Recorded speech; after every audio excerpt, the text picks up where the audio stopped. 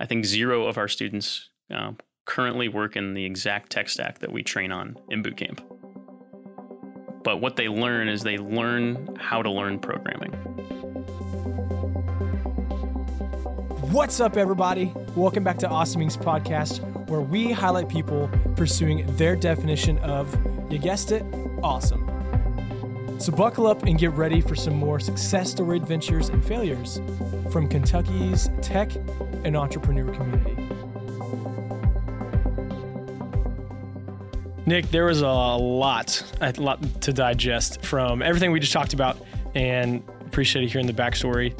It's funny when you hear the same story, but from someone else's perspective. I feel like there was so much I either relearned or, it was a nice surprise to hear. So again, keeping on the topic of boot camp, I know we talked a lot about the backstory, the why of what we do. So let's talk about some of the applications. What is it that we actually do with people that come through the doors of Awesome Inc.? Obviously, we know programming or teaching, but what does that look like? So with our boot camp program, it starts with the application process, and I think that's a really important piece for this. We're looking for people for whom this program is the right fit, and it's not the right fit for everyone. And is that okay? That's very much okay. There are lots of different ways that you could learn to become a software developer. Plenty of folks are self-taught, and that's part of what makes what we do possible. Is that this is not a heavily regulated career path. It's not the kind of thing where you need a certification to get into it. I've talked with co-founder Luke Murray about this, and his dream is always to do a boot camp for doctors. And I think there are lots of opportunities to transform medical education, but I don't think the same exact format would quite work for physicians. So, what we do is it starts with our application process. We typically have for a class of 10 to 15 students, somewhere between 70 and 100 applicants for that program. Wait, one more time. A class of 10 to 15 and an applicant pool of 70 to 100? That's right. Wow. So we're pretty selective, and that's something that's really important to us, is that someone coming into the program has a really good shot at landing a job in a short amount of time coming out of the program. And that's something we keep a close eye on, employment opportunities.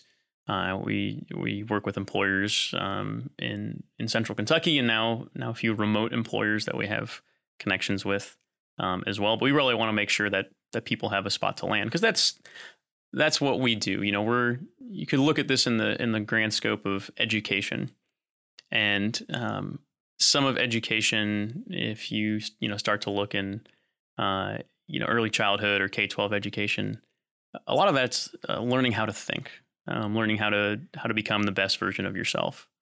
And when we're looking at someone coming into boot camp, we kind of make the assumption they're a little bit past that. What they're really looking for is this career-focused training. And so as we go through the application process, we've got a 4-step application process. There's an online application. We do a few logical and programming technical challenges.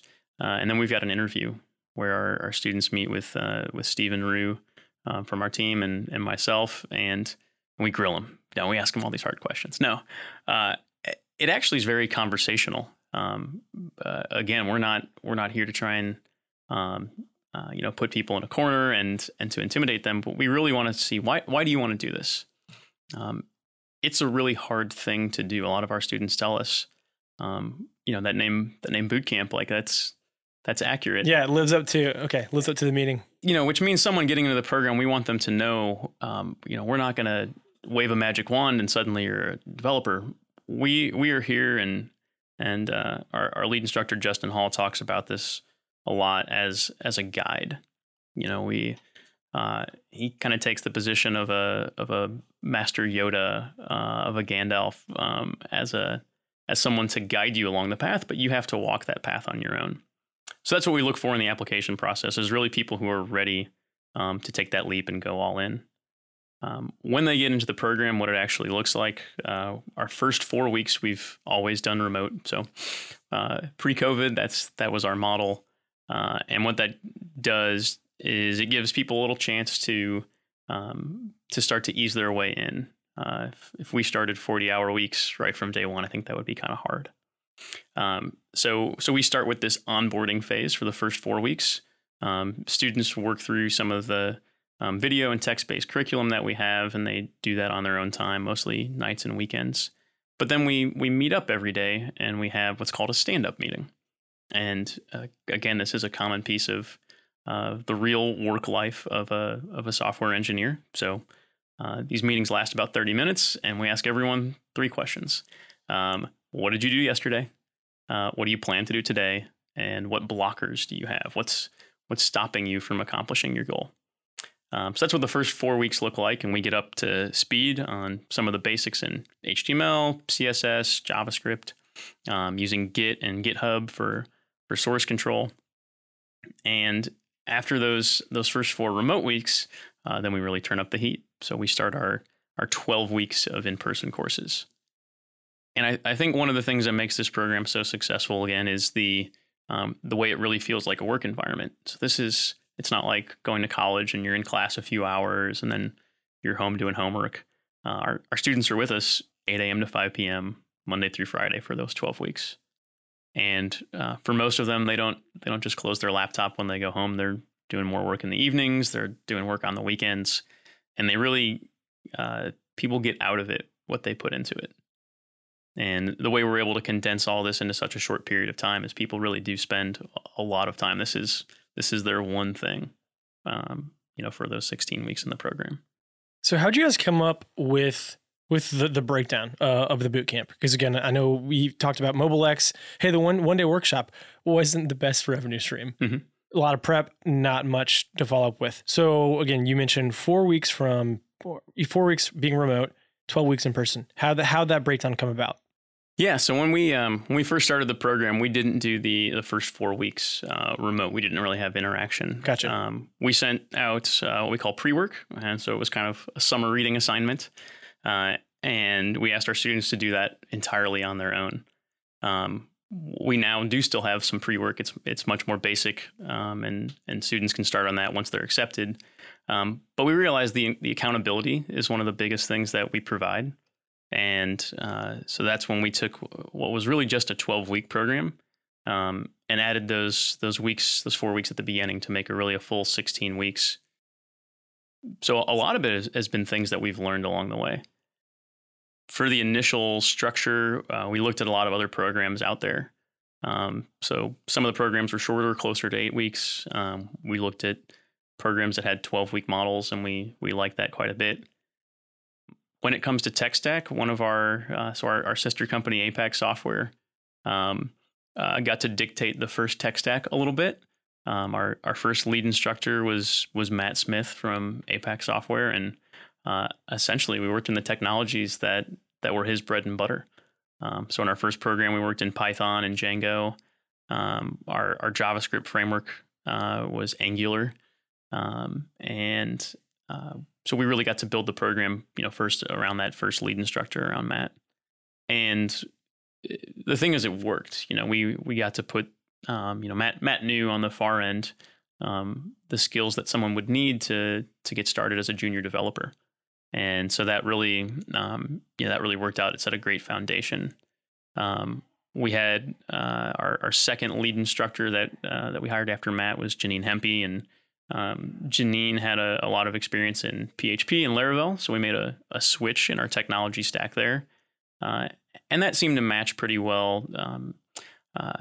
PHP is pretty heavily used in this region, and sometimes it gets a kind of a bad name. A lot of folks, their first scripting language was PHP, and they look at it kind of as a primitive tool. I think Laravel, though, kind of makes a good case for that. It's really based on the same architecture as Rails, and a lot of the most popular sites that you've used on the web. WordPress built with PHP, Wikipedia built with PHP, Facebook at some point, and maybe still in some ways, built on a PHP foundation. So sometimes we get that question, and but it's really been a good thing for our students. And really what matters is not the specific languages that we're learning. We tell our students that, I think 0 of our students currently work in the exact tech stack that we train on in boot camp. But what they learn is they learn how to learn programming.